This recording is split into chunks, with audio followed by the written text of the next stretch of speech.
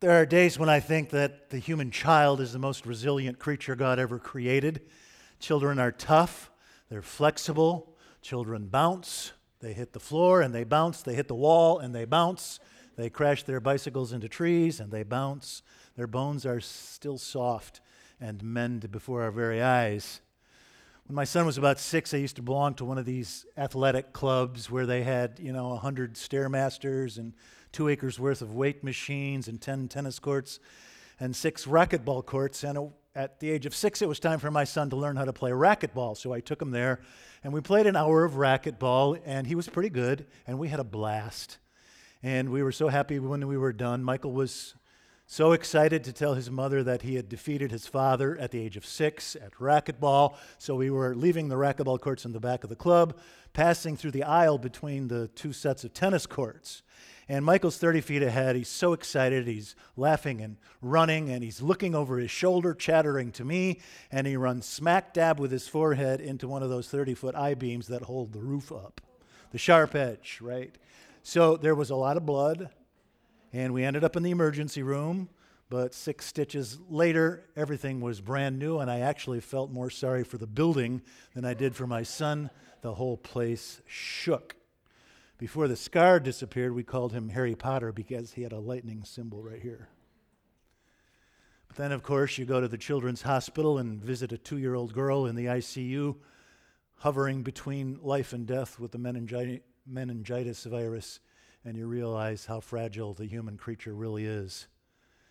And it's at times like that that you marvel that God came to earth in just this kind of fragile package.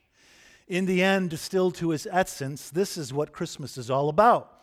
Now, if you've been to Bethlehem, you know that winter in Palestine is not nearly as threatening as it is in Chicago, but it is 2 o'clock in Bethlehem right now, and it's 42 degrees. There he is, wrapped in rags, laid in a feeding trough. If our contemporary crushes are to be believed, the stable didn't have walls. Were they able to build a fire? And we're so used to Christmases. We've seen so many Christmases, we get used to the shock and the scandal of it. And we forget that until the Christian Gospels, no one had ever dreamed of seeing God in quite this way. We forget that until the Christian Gospels, for all people of every language and every color and every religion, God was that being than which none greater could be conceived.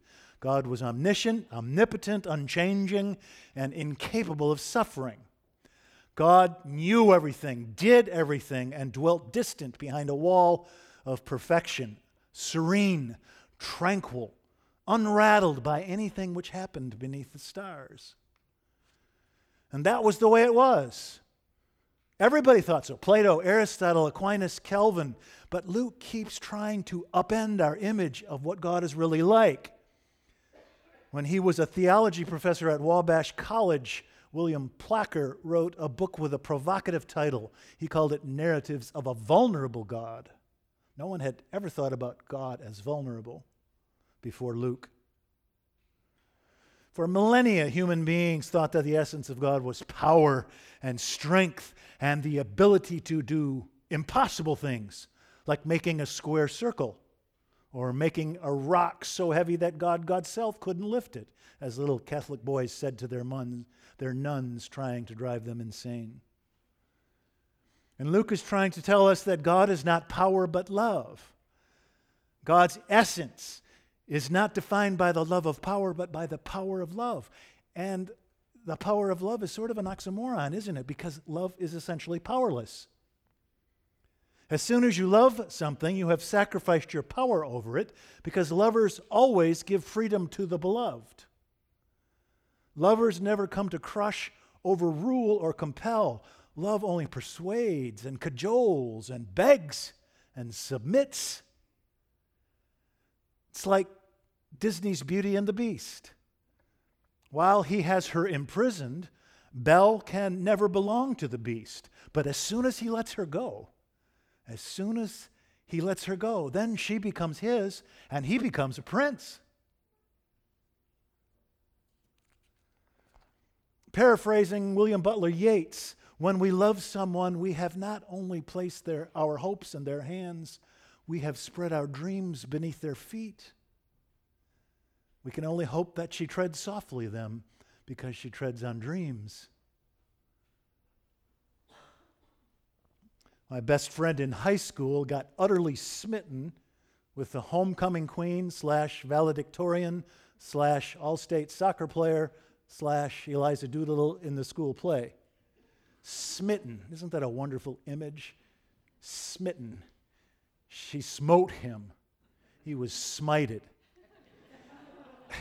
It wasn't her fault. She was nice enough. He did this to himself. He was absolutely helpless in her presence because he was not in her league. Once upon a time, there was a church in conflict. I know you will find it hard to believe, but it's true. The Christians split up into two camps, not over something trivial like the Trinity or the resurrection of the body, but over something really important like the color of the carpeting in the fellowship hall. And they had a meeting, and one of the guys who wanted blue rugs just took off after someone who wanted green rugs. I couldn't believe what he said to this woman. I was speechless. And I asked myself, how does he get away with that all the time? How does he get so much power? But then I answered my own question. It's because he doesn't care. It's because he doesn't love. This gives him absolute power. And that's what Christmas is all. God relinquishes the power of 100 billion stars and 100 billion galaxies and places God's self in human hands to see what might happen. And look what did.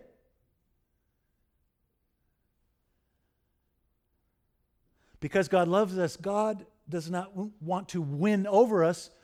God wants to win us over.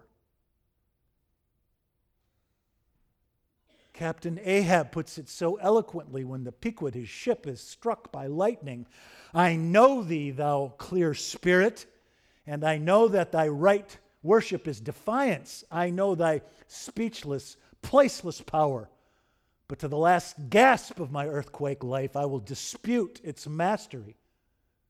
Come in thy lowest form of love, and I will kneel and kiss thee. But come as power, and though thou launchest whole navies of full-freighted worlds, there's that in here that will defy thee. And so divinity knows that the beloved responds differently to speechless power from vulnerable innocence. And at Bethlehem, God gives us this spectacular redefinition of what it means to be strong, of what it means to be divinity. That God is most powerful and most winsome and most irresistible, not in the parting of the Red Sea, not in a cataclysmic flood, but crying in a manger, washing a fisherman's feet, eating at an infidel's table, embracing the least, the last, the lost, the lame, and the lonely. It might be the greatest story ever told. In the name of the Father, and the Son, and the Holy Ghost. Amen.